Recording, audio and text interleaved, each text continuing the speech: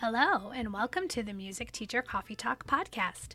I'm Carrie, and today I am welcoming a special guest, Mr. Brian Celaya. We are both music teachers who love to talk shop, preferably over a steaming cup of coffee. This is episode number 102. Today we'll be offering advice and ideas for student teachers. And in our CODA section, we'll give some specific recommendations of our favorite things we are enjoying in and out of the music room. So grab your beverage of choice and let's get started.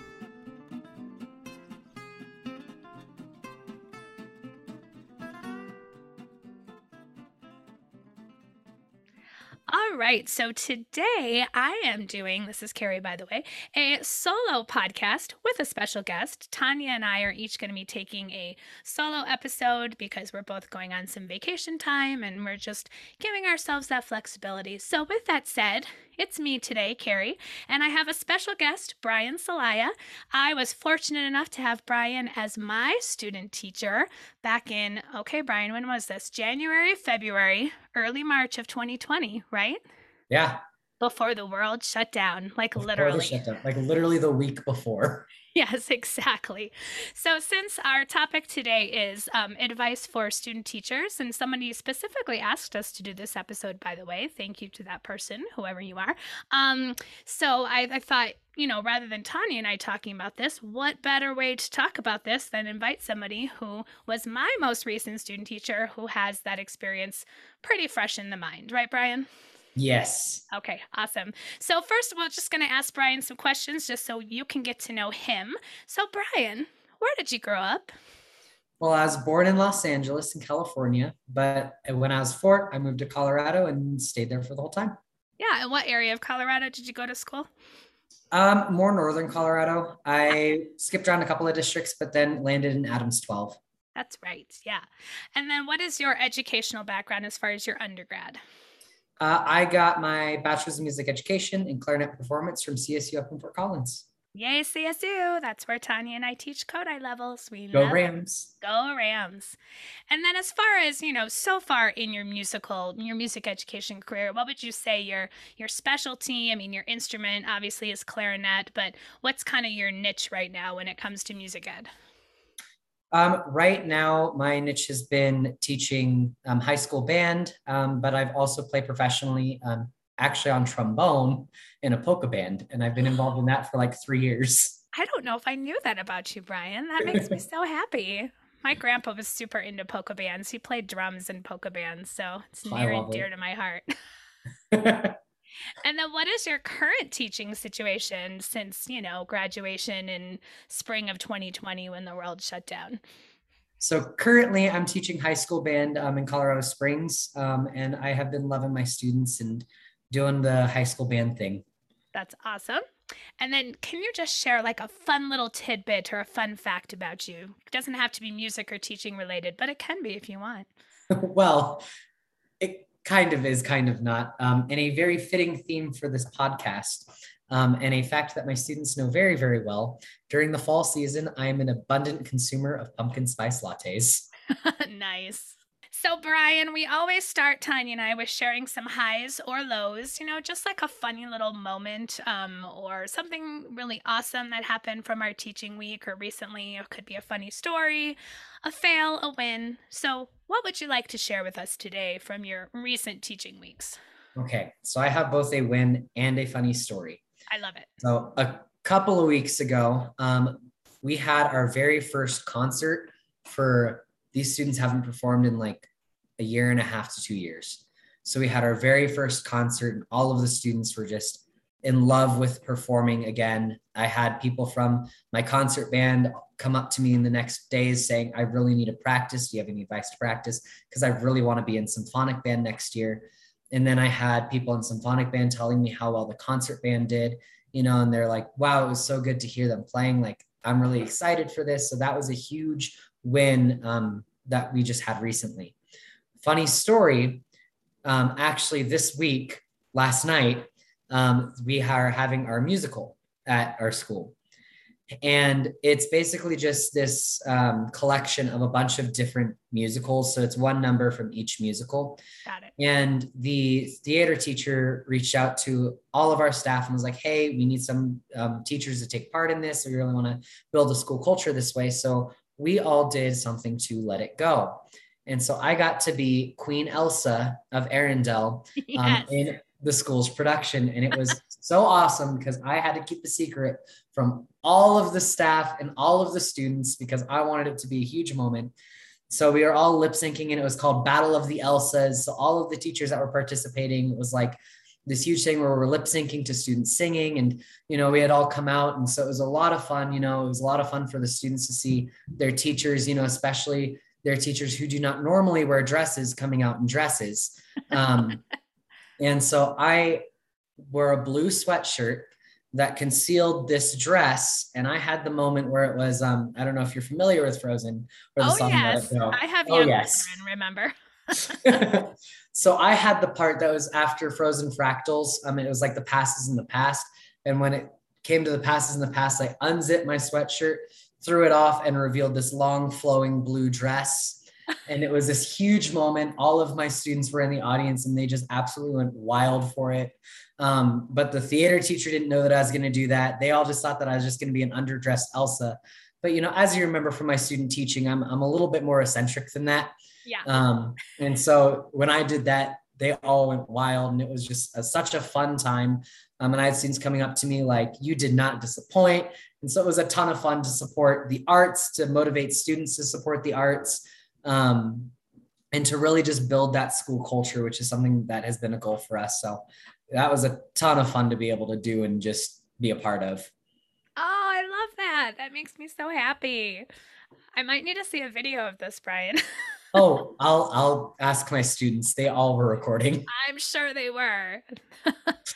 Oh, that's awesome. Well, that is a lovely high note. I had a low note today. I should have gone first so it doesn't end on a downer, but I was just going to share a low note just in case you're feeling this way, Brian, or our listeners are feeling this way, but it's been really tough the last couple weeks. We've had a lot of kids out sick. Are you seeing this too? Yeah, I'm seeing a lot of kids out sick and I'm seeing a lot of kids just also kind of mentally drained and Yeah. taking a check out there as well. So it's been kind of hard from the teaching and student perspective of just going through this year. Yeah. Yeah, we're definitely seeing a rise in COVID cases. And we've had, I mean, the way that it's working in my school, in my district, is a whole class doesn't have to quarantine, but whoever was considered in close contact. So basically, eating lunch is really where it's happening. When we have assigned seats in the lunchroom so they can contact trace, which is good. But yeah, like half of my fourth graders were out this week because of a quarantine. And then just a lot of kids I notice are just getting colds and stomach bugs and things are going around. And, I mean, it makes sense that we were cooped up for so long that now that we're out and about again, our immune systems are not able to respond to just those like typical illnesses as well. Plus, we're being overly cautious, as we should be, about staying home when we are sick. My own son has just like a bad runny nose. And so, I know I can't send him to school where in the past maybe we could, So Mhm. just feeling that frustration of like, I really felt like I was finally kind of getting in a groove with my students. And now, like, a third to a half of my kids have been absent from all of my classes this week. So I feel like we're kind of taking a step back. So just feeling that frustration. It's that time of year. It's that time of year. And then, on my side of things too, like like I was just talking about, we just had our concert. So we're switching over to a new concert cycle. I've had some students that I haven't been able to see to give Yeah, them their new music yet. And we're already, kind of deep in rehearsals. So it's definitely been an interesting time to figure out all of that stuff and figure out where we're going. totally.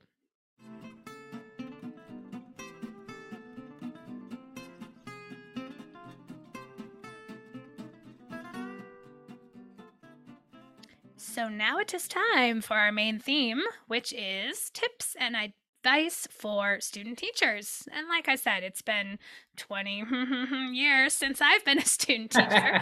So it seems to make a lot more sense to have someone who's done it more recently to ask some questions to. So I've already warned Brian that he does not have to be overly kind because I was his supervising teacher as far as gushing over the experience, because I know there's always things that I can learn and grow on my end too. So I look forward to hearing your thoughts today, Brian. Sounds good. All right, so I have some questions prepared and then we'll just go from there. So, starting with really that first step, which is depending on the program, oftentimes you might be able to choose who your supervising teacher is.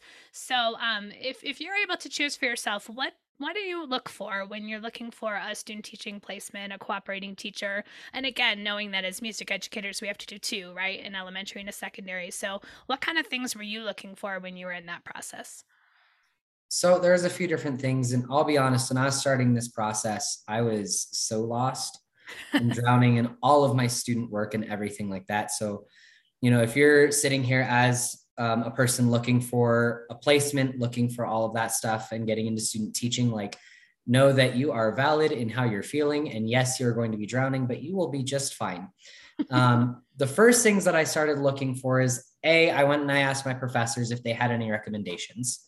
Because a lot of times they're a lot more adulty than you are. And so they have a lot more connections throughout the music education world. And if you haven't figured out by now, music education is a lot about networking. Yep. So I used my resources at university and figured out, who they recommended, who they know, and everything like that. After that, then the footwork on your end starts. So I started looking at the schools of the teachers that I was recommended, looking at their websites, combing through it. I could find and pull from them, because what you're looking for there is you're looking for their mission and vision, and you're looking for what the school stands for, because the school then expects that teacher to be exemplifying those different things that they're looking at. So if you're looking at a school culture, looking at a school website, and you're thinking, well, I'm just not really jiving with this culture, chances are either you're not going to jive with that teacher that's there, or that teacher might not be on the best terms with their school. So looking at that before you even contact a teacher is really important, because then you're not bothering them and their busy schedules. Because as you know, teachers can be very, very busy a lot of the time. So giving them that respect and that space too is going to be very helpful to you. Once you do find a school that you're kind of like, oh, I jive with this, this could be a good placement. Side note, also, as you're looking at schools' websites and stuff, this is really great practice for as you're looking for a job after your student teaching. Because again, those jobs and those schools expect teachers to share that mission and vision. So if you're looking at applying for a job and you don't share that mission and vision, you're probably not going to enjoy your job for a year. So that's a good thing to be looking at. All right. So on the more teachery side of things, I want to find somebody who has a clear and positive relationship with their students. If they don't have a clear and positive relationship with their students and what's going on there, then as a student teacher, you're not going to be able to take a lot of risks, because that teacher isn't going to have that, that connection with their students to be able to step aside and let somebody else come in. And so you're not going to be able to take those important risks and learn as much as you can through that placement. So that's one of the first things that I look for, is a positive relationship with students. If they have built that trust in that relationship, then you can grow and then you can learn together. It's super important to take risks and be able to go through those different things, because this is like your last chance to actually be involved in the learning process before you're alone in a room with students. After your student teaching, it's all you. That's it. Not saying that it's not important to take risks during that time and in your job, but when you're taking a risk with another professional teacher who has experience under their belt, taking that risk, even if you just write it out on a plan and you have them look over it and they say, this could work well, we'll see how this goes. Having that opportunity and that space to be able to take that risk is such an important thing, because then even if it flops and it fails, you can say that you tried it. Right. And maybe it only flops and fails because there was a couple of things in there that you didn't think about, or that, I just needed to plan this a little differently, Or, oh, talking about, more of my experience with Carrie being, in Kodály, you have to plan, prepare, present. Maybe you jumped over to present and you didn't do the planning or preparing. Well, it gives you some insight on what you need to do in the future to be able to make that work. But you can't do that if you don't have risks. Can't take risks if that teacher doesn't have good and positive student relationships, because then you're not going to have those students and be able to do that. The next thing that I look for is an alignment of educational and moral philosophies between myself and between the cooperating teacher. If you don't align on your philosophies, in my case, I had to spend 8 weeks with both of my cooperating teachers. If you don't align with them as a person, good luck. It's going to be a very rough 8 weeks for you, because while being a teacher and going into these things is really important, you're a human first. You're a person first. And when it comes down to it, the job is a job. And yes, as teachers, we get very involved into our jobs, but at the same time, we are people, and you need to be able to meet on that person-to-person level to be able to learn from them and have that positive relationship, because it's not just 8 weeks. It's not just your student teaching. You're building a professional relationship that will continue, hopefully, for the rest of your life. And that goes into, like I mentioned earlier, that goes into networking, that goes into meeting other people, and that goes into really building up who you are as a teacher and building your portfolio as a teacher, as well as getting some really good friends along the way. So you want to make sure that you get along with them in philosophies, educationally, personally, all that other fun stuff, because that's going to supply you with a really good experience. Awesome. Thanks, Brian. Was that, sorry, did you have more for that? I made a lot of notes and I did not do the thing where I bullet pointed them. So I'm like, did I have anything else? Oh, big part of this too is remember that the cooperating teacher is inviting you into their classroom, not the other way around. So as you're looking for this cooperating teacher, while you might be frustrated if you don't align on things, they'll also be frustrated. And this is their professional career, and you are stepping into their classroom. So it's out of respect to what they do and how they're doing. If you don't align with them, don't ask the student teach there. It's okay to go and observe and pull some things out and then not student teach there. That's a-okay. Because if you don't align, you're going to make them frustrated, and then that's not going to work out for you. Right. And then, the last big thing that I look for is I need to be with somebody who has a mindset of lifelong learning, because you just spent 4 years involved in 4 to 5 years and deeply involved in all of these educational practices, learning this, learning that. Here's what you can implement. Here's what you can do, and as Carrie said, that she's looking for somebody who student taught a little bit more recently. This needs to be mutually beneficial. So I know that as I was teaching and bringing things in, Carrie was looking at what I was doing too, to see if maybe there are some things that she could pull in, into her teaching, or see if there are some things that we could do. It's a mutually beneficial professional relationship. If this person that you're working for doesn't have that lifelong learning goal, doesn't show signs of doing that, then a worry that I would have is that it's going to be their way or the highway. Mm-hmm. And that's not going to help you to take risks and to learn and to build off of each other. Because that's really what this student teaching experience is about as well. Is it's getting you ready for your own classroom. It's getting you ready to fully submerge you in what you're doing. And that is a huge important thing. So all in all, find good schools that you jive with, find somebody who you get along with, and be a lifelong learner. Awesome. And that's great advice on the other end too, for supervising teachers who are like, yeah, I need to keep those things in mind too, as far as especially that alignment of curriculum. We talked about that. Tanya and I did an episode for more supervising teachers, like what do you do to prepare for a student teacher? And we talked about that. Like if somebody comes and observes you and you have a conversation and you realize this isn't a good fit, it's okay to say no. And it goes both ways, right? Yeah. All right, so you've selected and you've got it all figured out who you're going to student teach with. So now what's that preparation process going to look like, knowing again that you're still in undergrad and you're still finishing up those classes before you start student teaching. So what do you think is reasonable expectations for yourself as a student teacher, as far as how many times might you go and visit the classroom before your student teaching starts? What are you going to do to look at the curriculum or the repertoire if it's a secondary placement to kind of get you ready for when it actually starts?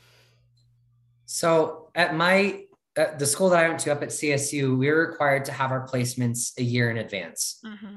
I am very happy that we did it a year in advance.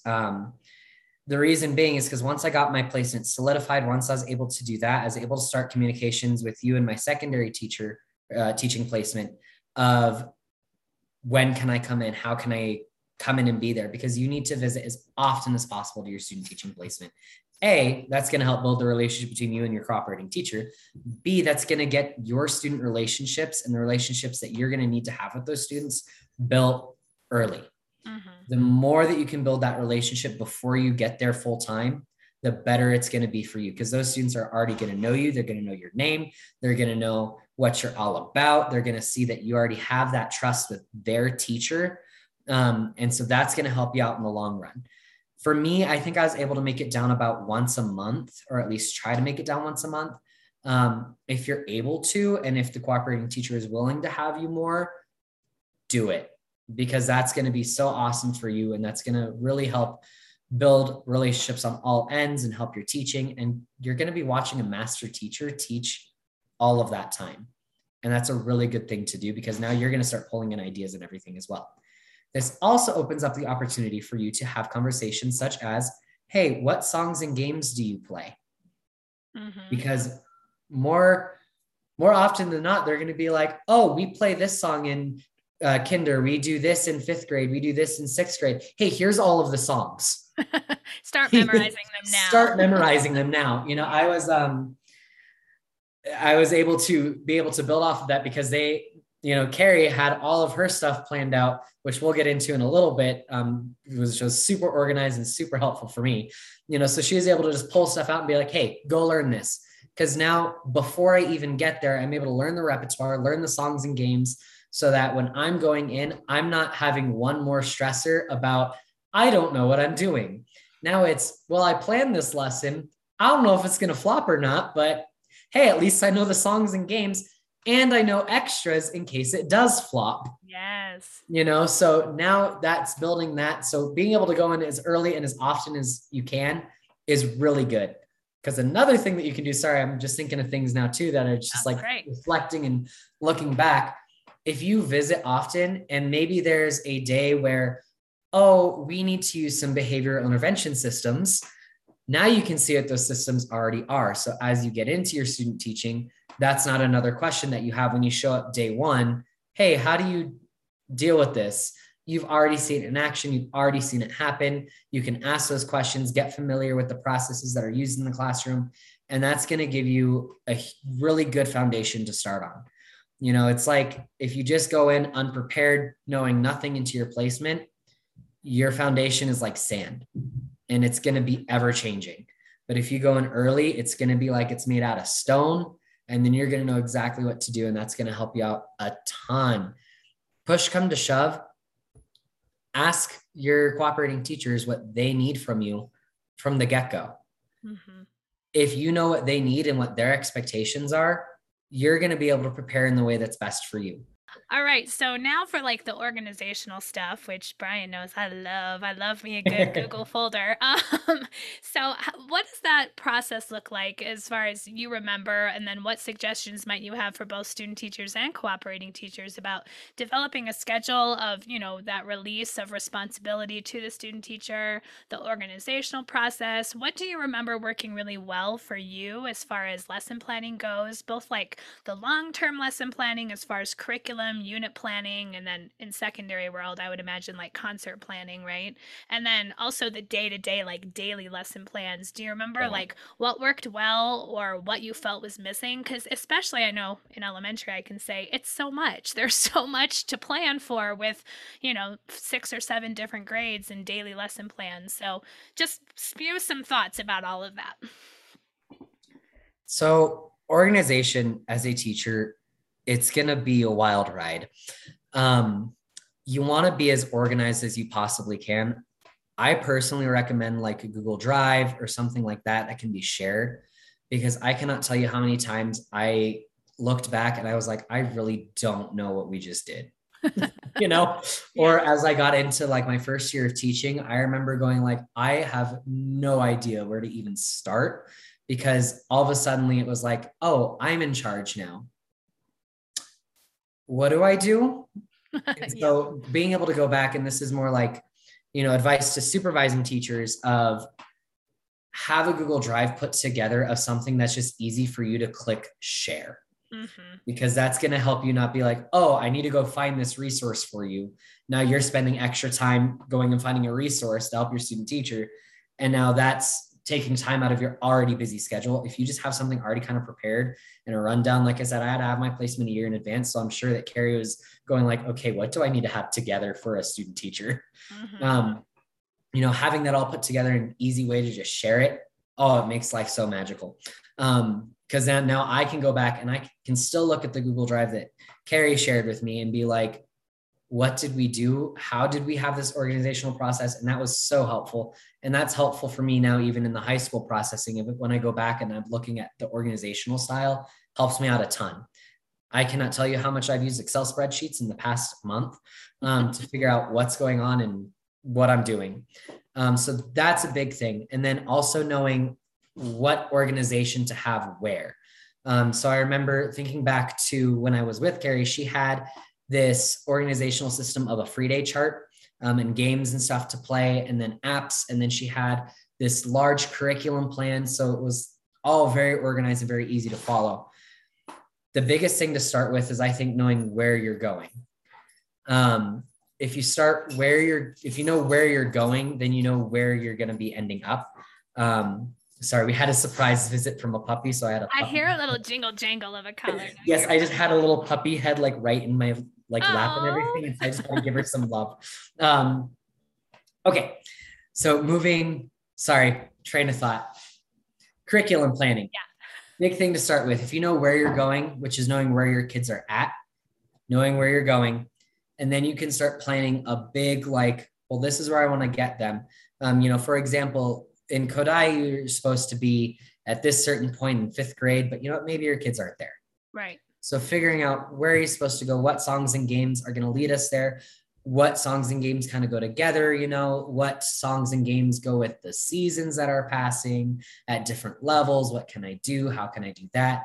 And then also putting things on the calendar of, hey, let's have our first and second grade program at this point. Let's have our second and third grade program at this point. Please, for the love of everything that is good, do not plan all your grade level programs at the same time. You are not going to be very happy as a teacher. But planning all of that stuff in advance will tell you where you're going, so that when you do have another organizational system like a free day chart, or you have another organizational system like, hey, all of these kids are absent. Now what? Yeah. You still have a clear vision of what you need to do and how to get them caught up. And that doesn't mean that you need to be solidified in that. Whenever you're making plans, especially long-term plans, know that they're going to shift. Mm-hmm. Know that you're going to get behind, over plan in the rare instance that maybe you get ahead, so that you are that organized teacher and having that going. So that's kind of the process that I think works really well, is start off knowing your big long-term goals and then break it down into short-term goals. It's like a ladder. Likely the supervising teacher would have already developed that and is most likely just sharing that with the student teacher. There might be some input from the student teacher, but the reality is the student teacher is likely not going to come with that knowledge of how to lay out that curriculum, right? Right. So, I mean, I'm thinking from your point of view, you were pretty cool with like, okay, here's Carrie's plan. I'm just going to go along with it as best as I can, and here's the resources to support it, right? Yes. And all of that was super helpful too to help me plan then when I was getting into my first year of teaching. Yeah. Yeah, sorry, I kind of started off on a rant of No, no, no. I just wanted to later clarify things. that, who is responsible for creating that plan. I don't want student teachers to think they have to be the ones to do that, right? Accurate. That would, Yeah. because if I had that going to my student teaching, I'd be freaking out. Well, So yeah, we all would.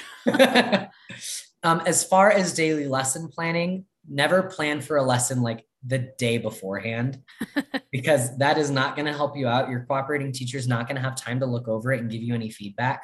I think that about a week before you teach that lesson is probably a good time because that gives the cooperating teacher a little bit of time to look over it. It gives you enough time to maybe take that feedback, make some adjustments, and be able to practice it and then go in and teach it. Student teaching is going to be a lot all at once. And so having that extra space and time to be able to develop what you're doing is going to help you out in the classroom. And that, again, that daily lesson planning, Carrie made it so easy for me and I absolutely loved it. She already had songs and game suggestions. So it was kind of like a pick and choose your own adventure Yeah. where I already knew what I was going to pick and choose. And that was really helpful for me. In your situation, it might be a little bit different as you're going on and as you're looking at things, but that's what was helpful for me. So if that's something that you do need to develop as a student teacher, maybe your cooperating teacher doesn't have that, creating kind of that menu of options of different things can help you out, which is again why a year placement in advance and really understanding where your cooperating teacher is at is going to help you be able to be successful for you as well. And that's going to help you along with that. Along with that is ask your teacher, like ask your cooperating teacher, what can I do to better be organized and planned? Because that was, like I said, a lot of my planning and stuff came from Carrie. A lot of that came from me asking, well, how do you do this? What do you do here? How do we make this happen? Because when you're coming out of your education, they teach you in 4 years. If you're at a K-12 certification, they teach you in 4 years how to teach 12 grade levels worth of content. Yeah. 4 years with all love is not enough time. And so one of the things that might be lacking from your university knowledge, or maybe one of the things that you just didn't quite soak in as much as the other content as you're learning, everything else, is the organization side of it. And so ask. Whenever you're in doubt about anything, ask. And then work towards each other's strengths. If organization wasn't necessarily my strength, but it was Carrie's strength, hey, let's work together on that to develop that so that even as a weakness for me becomes a stronger weakness, and then I can get better at it as my career goes on. Yeah. A lot of the things that you pick up in those short 8 weeks is a foundational thing to help you in your professional career. Nobody expects you to be perfect. And even as you're getting started in your career, it's not an expectation that you're going to be perfect, but you need to be as good as you can be. And so that's where a lot of that organization comes in. USB drives, Google Drive, Dropbox. I don't know what other ones are out there. I think Adobe has something out there. Anything shareable, really, that you can have that constant communication, right? Anything shareable. And then after, honestly, these last couple of years of teaching, everything electronic that you can. Yeah. So when we developed our schedule of, when you were taking over classes, I remember asking you, do you want to start, at the top and work your way down? And you were like, yes, please. Like start with 5th and 6th grade and then, add a grade per week until you finally ended up with a full week. I think you ended up with like a week and a half because of our situation, but yes, of teaching everybody, right, all day. Tanya and I talked about this on our episode when we were saying, from the cooperating teacher's point of view, we went back and forth a little bit on, should all student teachers have that experience, whether they're ready for it or not, just because of the fact that you want it to be as real as possible. You want people to know when they're going into the profession, here's what a full week, of full days of teaching looks like, the preparation and the actual teaching. But on the other hand, sometimes you might have student teachers who, just because of the whatever prep they had in college or their personal strengths, might not be ready for it. So can you speak to that a little bit about, like, do you think all student teachers should have that experience, or do you think it depends on the person? Gosh, that's a hard question. It's a hard debate Yeah. because on one hand, I want to say like it depends on the situation. It depends where that teacher is, because from the supervisor's teacher standpoint, it is your responsibility to make sure that those kids are getting a quality education and to make sure that those kids are taken care of in their education. And that is your responsibility whether or not you have a student teacher. So it's kind of looking at that situation of, is this student teacher ready to take on that thing, like that task, or is it going to be detrimental to my students? Mm-hmm. And so, but then on the other hand, I want to say, yes, all student teachers should have that opportunity, because it's a really, really good idea, because they're about to step into their own classrooms and they need to know what it's like to teach from, in my situation, I teach from 7:30 in the morning all the way until 4:30 in the afternoon. Yeah. So they on one hand, they need to know what it's like to be alone in a classroom and teach from A to B, Right. So I think my like landing answer is it depends on the situation, but also yes. Like plan for it, I guess, is really what I'm Yes. thinking. Like a cooperating teacher and a student teacher should plan that is the plan. By the end of student teaching, you will have hopefully a week, if not a week, maybe at least 3-4 days where you're doing the whole shebang. But if there's something that's really not going well, of course the cooperating teacher can support and jump in and you can work out those details. But probably Yeah. just plan on it though, right? Like I set would the bar high. set the bar high, plan on it. And I guess, as we're sitting here talking about it, I'm thinking from the supervisor teacher standpoint, if already from the get-go, from the beginning of meeting this potential student teacher, if you're already getting the feeling that they're not going to be able to handle taking on a full week's worth of, full classroom teaching, it might not be a good idea to say yes to that student teacher. Right. And it You might not know, be them. It might be the cooperating teacher feeling like they're not ready to take right, on a student teacher either. Like we don't have time to get behind, quote unquote, And it right, might not be a good time to have somebody be in your classroom. Because exactly. that's part of the deal. You just kind of have to know that and you have to be flexible in that way, right? Right. And then that goes all the way back to talking about like, well, you have to make sure that you jive with the person that you're about to invite into your classroom for 8 weeks, Yeah. because if you don't jive, then you're going to have a really hard time releasing your classroom to somebody, and Totally. releasing that full day. I do think it's a good day to have that full day, because after, my elementary student teaching, like we had talked about, that was right when the pandemic hit. Yeah. So before I got into my own classroom, that was the last opportunity I had to teach from point A to point B until I was in the classroom. Yeah. That was my last time. And I cannot tell you how awesome it was to be able to do that full day teaching, have that responsibility, because it's like when you are in your own classroom, that's it. Yeah. You're the adult. Yep. Like you need to know those procedures. You need to know what's going on. And there's not always going to be somebody watching you and telling you, oh, well, you need to get better at this. You need to get better at this, which I guess was looking back when I was in college and learning all this stuff. We always had peers watching, teachers watching, professors watching. We always had somebody with us that would be getting this constant feedback. And once you get into teaching your own room, that's not always the case.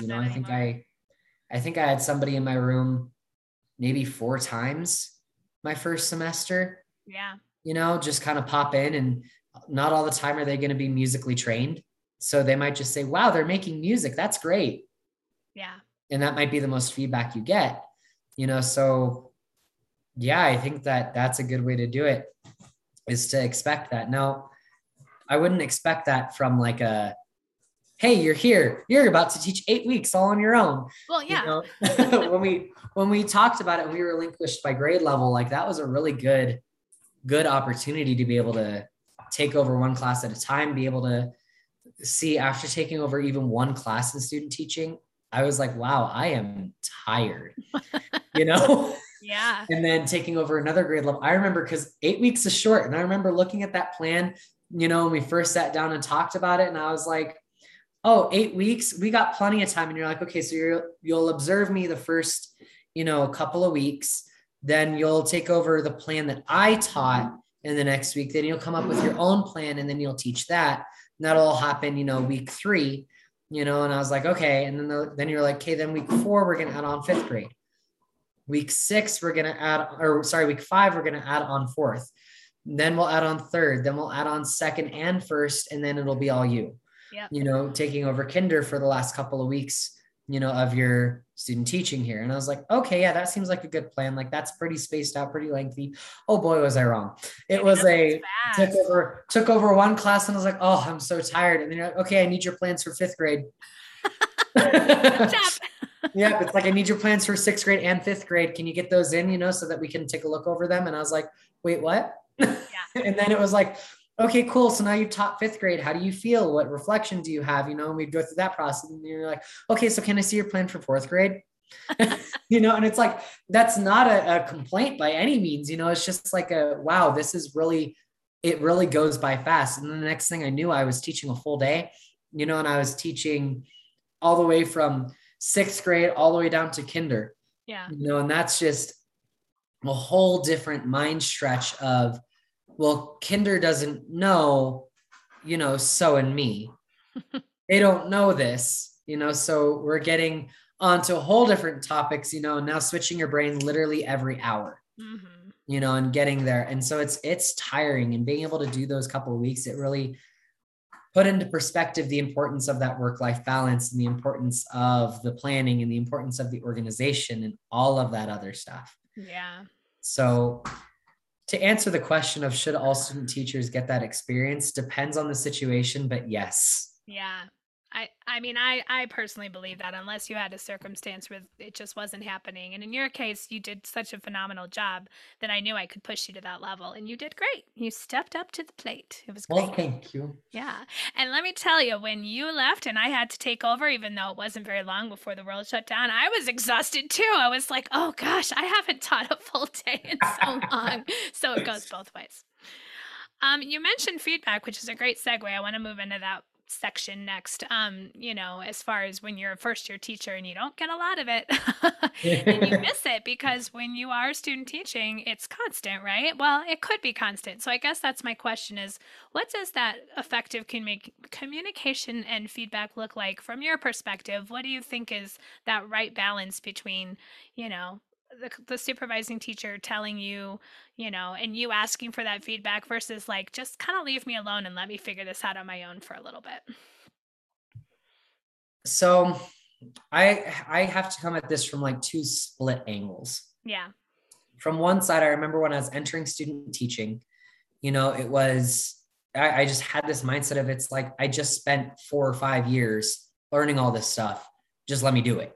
Yeah. And I was really eager and anxious to get into the classroom and do this and be there. And I was like, just leave me alone. Let me do it, And so it was kind of entering with that mindset of just like, I got to do it. And then, getting feedback, sometimes that can feel like a personal thing where it's like, you are personally attacking my teaching, and that's not the case. And that's never the case with it, and I think it's just after years and years of being told, hey, you're doing this wrong, or hey, you did this well, but hey, fix this, it's like, it gets to be a lot. And so if you are currently at university and you're feeling that, yes, it is a lot.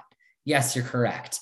But at the same time, the importance of being a lifelong learner supersedes any feedback that you might like be feeling aggravated or frustrated with, because to every piece of feedback, there's some validity. And which leads me into, the second angle that I have to come at this from. Once you get into your own classroom, there is no feedback.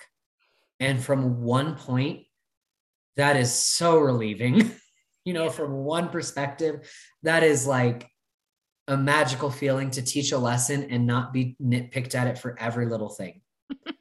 But at the same time, you sit there and you go, well, what now? Did that go well? Did my students actually learn anything?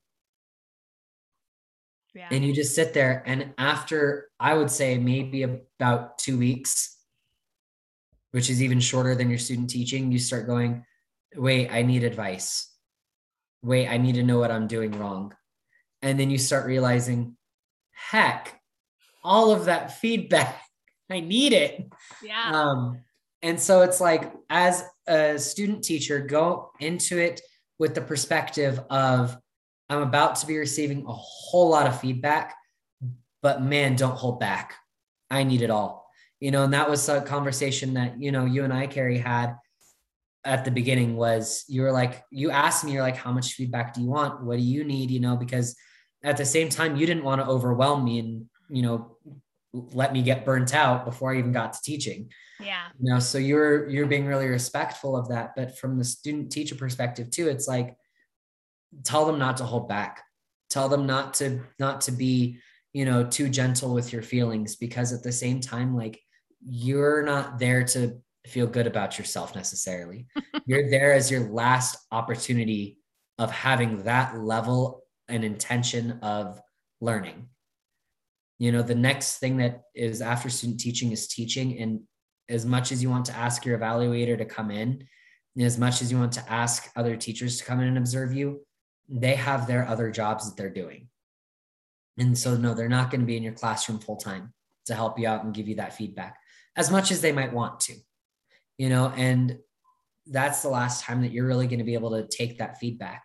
And so I really enjoyed what we set up, which was, you had a running Google Doc of all of my feedback. Mm-hmm. That was so helpful, because a day of teaching, man, you just black out afterwards. Mm-hmm. You're like, what did I just do? And so to be able to go back and read and review, like, oh, hey, you did this, but you kind of forgot to say this part of it. Then you go back and you're like, yeah, I did. Oh, yeah.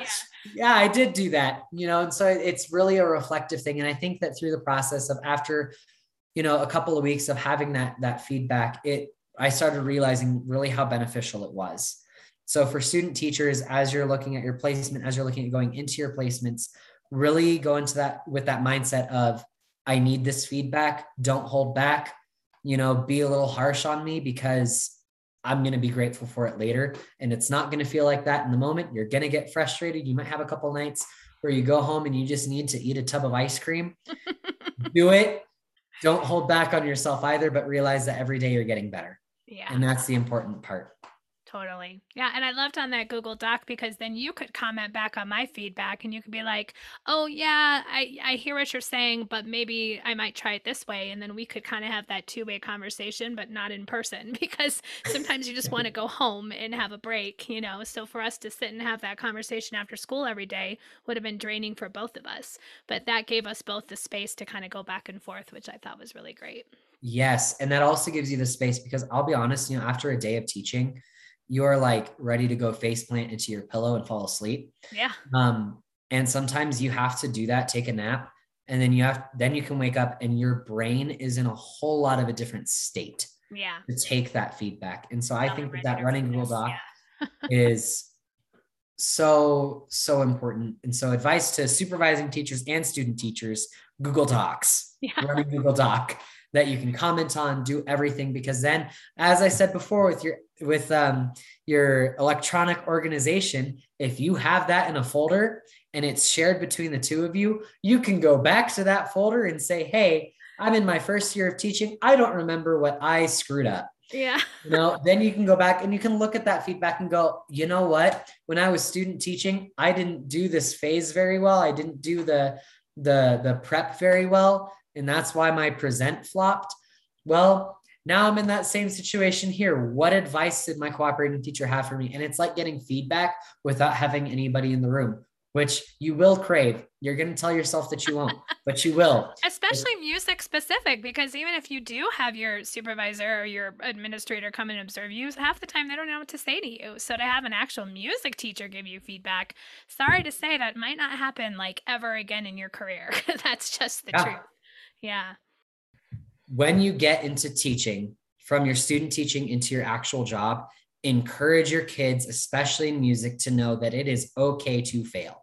Yep. It is okay to make mistakes, because you know what? If your students were perfect and came in and knew everything and took all of your teaching and it was just this dream scenario, what's the point of school? Mm-hmm. If they already know everything, why are they showing up? Yep. So encourage them that it's okay. I tell my kids all the time, if you're going to make a mistake, make it loud and proud, because I can't fix it if I don't hear it. Exactly. Or if you just sit there and don't play, and you're going to sit there and you'd be like, you would notice a kid that's not playing. You'd notice a student that isn't participating. You don't. Yeah. Sometimes you can look and you'll be like, why aren't you playing? And they'll be like, I haven't done that for a little bit. And then you'll be like, oh, and so because remember, you're going to be in a room of 30, 50, 60 students. Yeah. So sometimes that happens, and we do our best as teachers to make sure that all students are participating, and we do our best to catch all of that, but sometimes it doesn't happen. And so making sure that you are bringing in as much as you can and encouraging your students, as weird as it says, encouraging your students to fail. That is going to build such a culture, such a positive culture. And it's going to build a culture in your classroom of learning. It's going to create that culture of lifelong learning for those students. And again, yes, as music teachers, we teach music, but really we're teaching people how to be people through the venue of music. Yes, sir. Preach. And so that is such a big thing to learn, is how to be a lifelong learner, because you're not setting these kids up to be professional musicians. Right. You're setting these kids up to have a love of music and to have a love of learning, and to be able to take what they learn and apply it to whatever career they decide to do in their lives eventually. So that is creating a lifelong learner. Let's say that you have a student in elementary school who you are teaching to have this lifelong love of learning through the opportunities to fail, and presenting them with safeguards so that when they fail, they're taken care of. That provides them now, after high school, after college, after whatever venue of life they choose, that, hey, when I go into student teaching, when I go into an apprenticeship, when I go into something like this, I can fail because I'm learning. Right. And it also teaches that ability, to, when they do fail, to not have that, I'm done, but to have that perseverance of like, no, I can do this. I just need to learn, right. And the more that you can build that up in students, the better off you're setting them up for success. 100%. So yeah, speaking of failing, let's talk about classroom management, because that's probably the number one, concern I know student teachers have coming into it, and cooperating teachers too, is how do you deal with classroom management when you don't know these kids that well, you haven't had that long-term building of the relationship with them.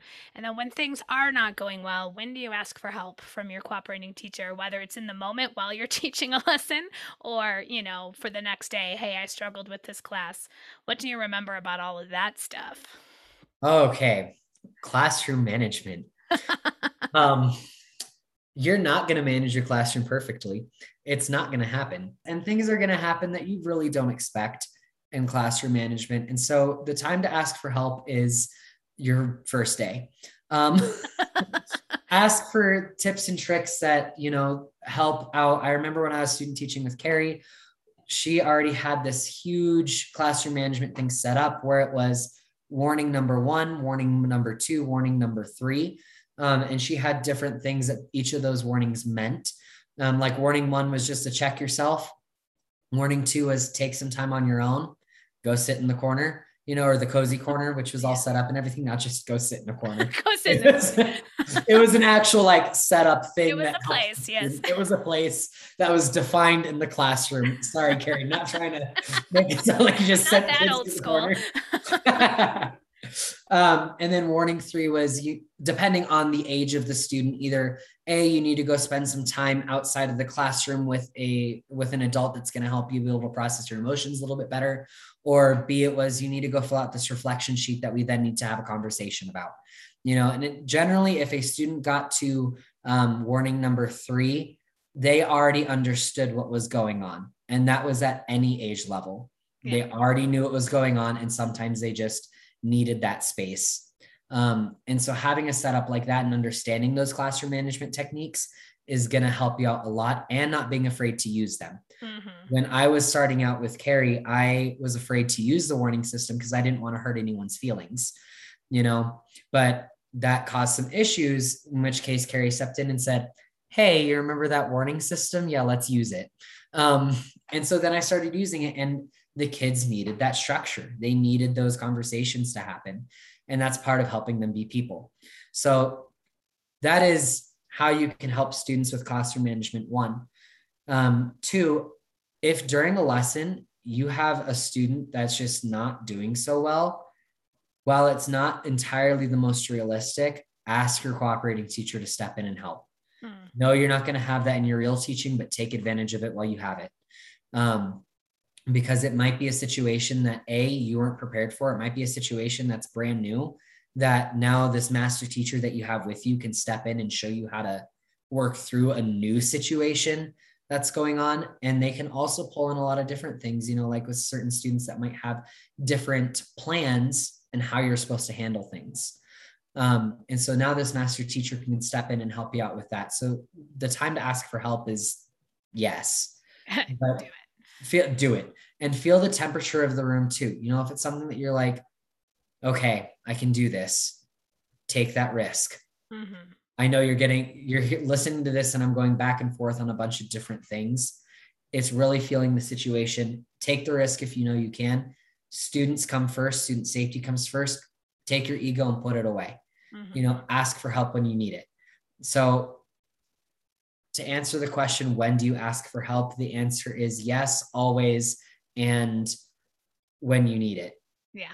Yeah, and I mean, you did a nice job of that, I remember, because anytime that you specifically kind of looked at me with that look of like, help me, it was typically a kid who was really struggling, and it didn't necessarily have to do with you or the class. He probably or she probably came in already escalated, and it was probably a kid that I knew more about their history, what was going on with them, and I could help their social emotional needs in that moment so you could keep teaching.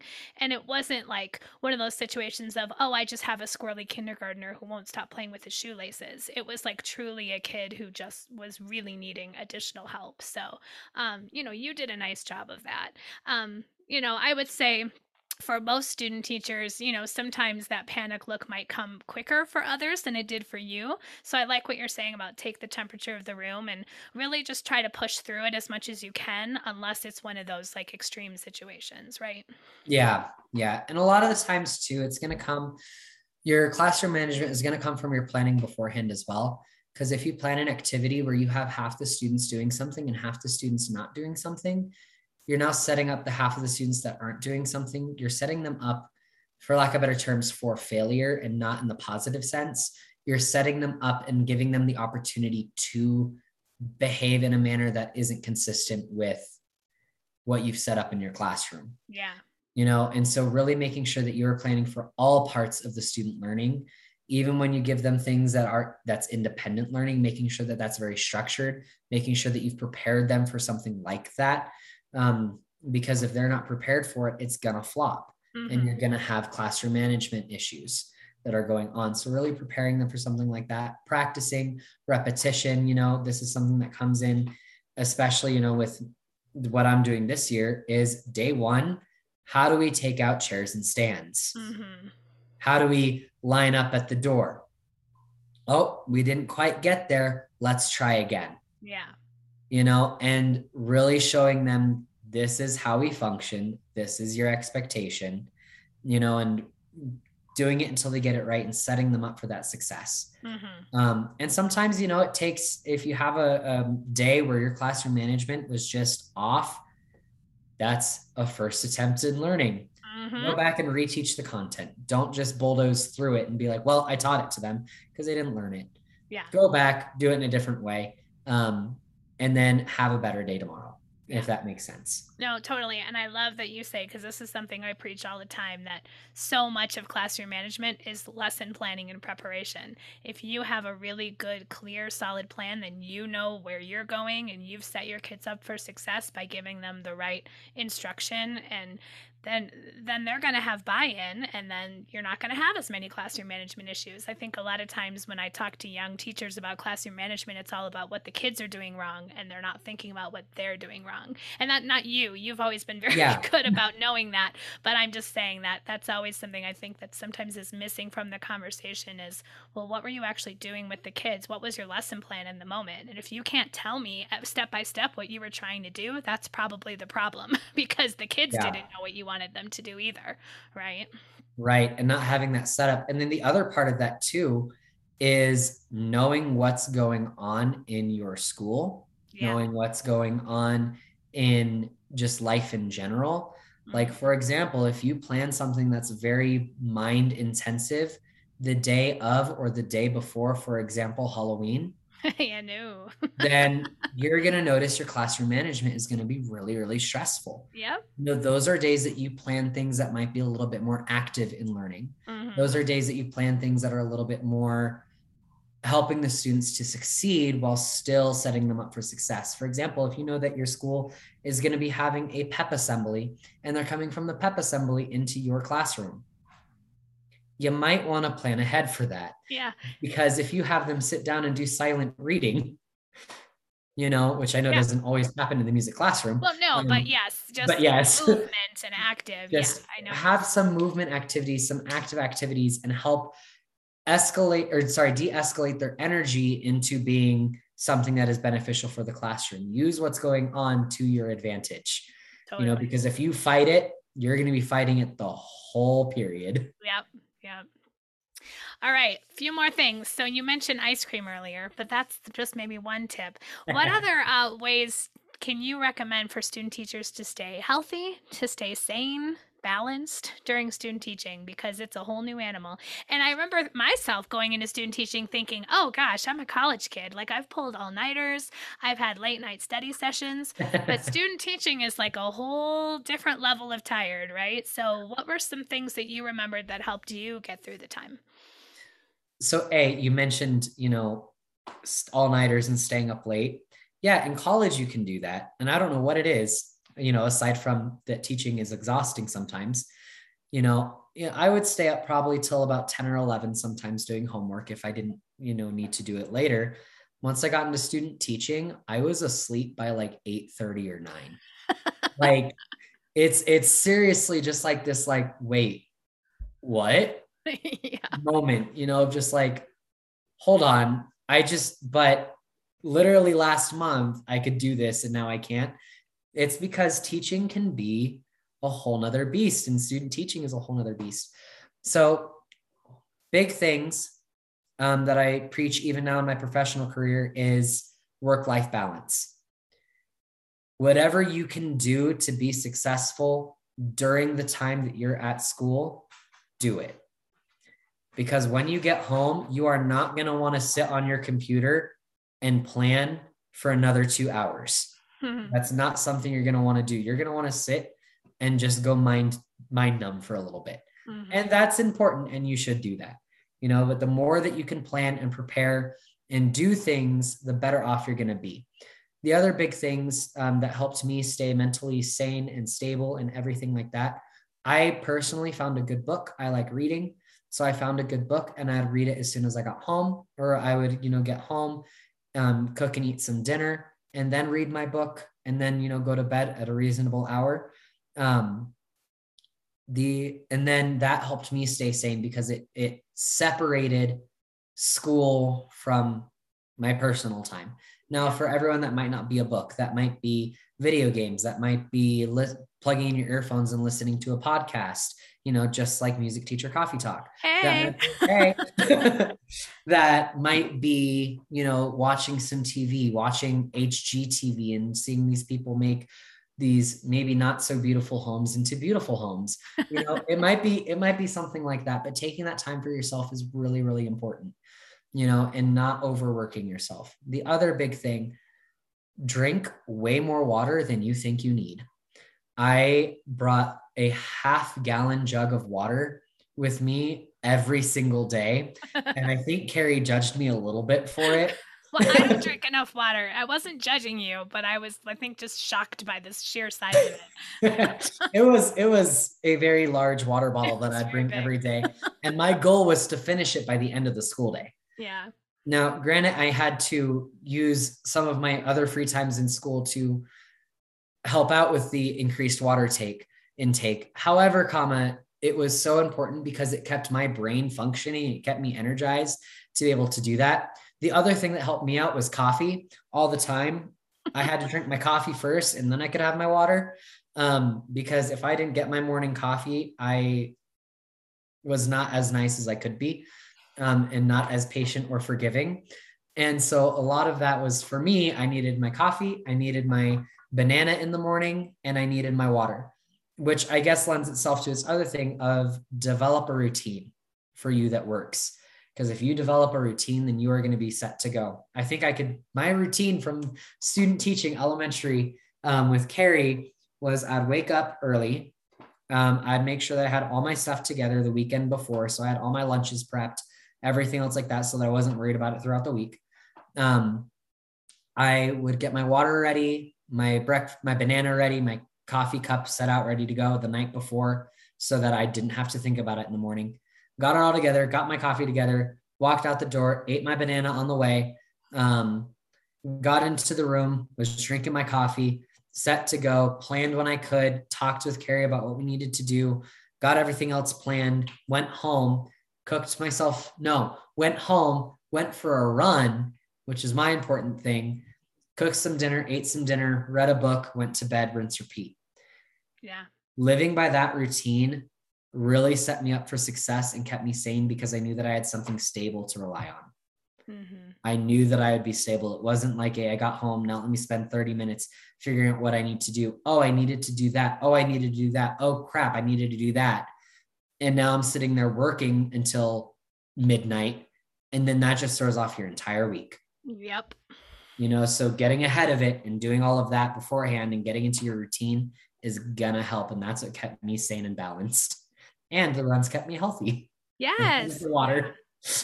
Got to prioritize health and work-life balance. That's awesome. All right, Brian, you have said so many amazing things. Are there any other just final tips or suggestions or memories from student teaching that you think might be beneficial for anyone listening today? Final tips and suggestions. Drink water. Take care of yourself. At the end of the day, even if your entire day failed, realize that it's a new day tomorrow, and realize that your cooperating teacher isn't going to hate you. Those students aren't going to hate you. You're going to be just fine. Build student relationships. That's what's most important, because you know what? At the end of the day, they're not going to always remember what you taught them, but they will remember how you made them feel. Mm-hmm. I am sure that right now, as you're listening, you can think of a teacher that just inspired you, that inspired you to become a teacher, that inspired you to become a better person. But can you remember every single day of every single lesson that they taught? Probably not. But you remember how they made you feel. On the opposite end of things, you can remember that one teacher that maybe you were like, I cannot stand you. Mm-hmm. But are you remembering what they taught you? Or are you remembering how they made you feel? Mm-hmm. So really being a teacher comes down to those student relationships. If they know that you're there for them, if they know that you're gonna be there and help them and support them as a human, then you're gonna be able to teach them a lot better. Mm-hmm. And then that's when you get those students that come back and say, hey, Mr. C, hey, Mrs. Nicholas, that come back and just have that rapport and that relationship with you. Mm-hmm. And what? Sometimes they do remember random things. Even as I'm teaching high school, I'll be like, hey, do you remember, Ta and Titi? As I'm talking about different rhythms and stuff and taking that knowledge and building it up to their next knowledge. And they'll be like, oh yeah, Mr. So-and-so from such and such elementary taught me that. And sometimes they do remember that stuff. And so it's really just building that positive relationship. Because I can also tell you, I get stories on the other end of it too. Oh yeah. They're like, oh yeah, I quit band because I hated this teacher. Yeah. And it's like, well, I'm sorry, so build student relationships, take care of yourself, work-life balance. You're worth it. You're valued. You're awesome. Keep all of that stuff going in a good way. Nice.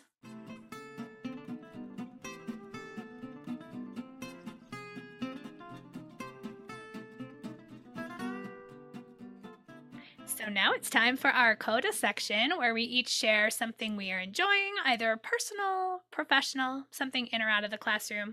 So I'm going to let Brian go first. Brian, what have you been enjoying lately? So my Coda, and I don't know if all of you out there have heard, but Animal Crossing just came out with a huge update that like completely changed the game in a great way. And so my Coda is the Animal Crossing game. I have come home almost every day now, and instead of reading that good book that I was talking about earlier, I have been playing Animal Crossing and building my island and talking with my residents. And then if you haven't downloaded the update, I'll leave any of the spoilers out, but I've been playing the other side of that game now too, and it has been so much fun. And in addition to that game, the Mario Party, the new one came out for Switch, which is kind of a big nostalgia moment because it's a lot of the Nintendo 64 games and boards and stuff like that. So it's like bringing in a lot of that nostalgia from when I was growing up. So my fiance and I have been playing a lot of that. So that's really my Coda has been video games lately. That's what's been keeping me sane and having a good time and being able to come nice and refreshed for my students the next day. I love it. I enjoy a good video game myself occasionally. I'm more of a Zelda kind of gal, but we don't have Animal Crossing in our family life, so that might be a good Christmas present for my kids, is what I'm hearing. It's a good one. They It's a would lot love of fun. it. It's a lot like it's not necessarily like you have the goal of A to B. It's more of like honestly everyday living. Yeah. But I like those ones too. That's fun. Yeah, so that's fun. I do dabble in Zelda. I'm still finishing Breath of the Wild. Oh, it's my favorite. I'm on it. I'm playing it for a second time. It's so fun. I love it. All right. Well, Brian and I were talking off mic about our all love for true crime podcasts and how we're both murderinos and we enjoy my favorite murder. But if you've listened to me ever before, you probably already know that. So I'll recommend another true crime podcast that's probably not new to any of you who enjoy this genre. But I've recently started listening to the Morbid podcast. Brian, you've listened to that one as well?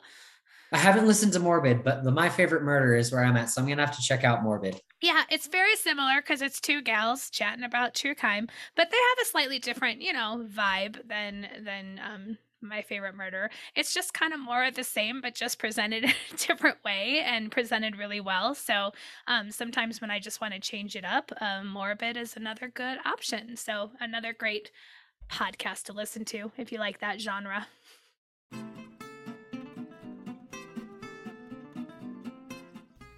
We've reached the double bar line.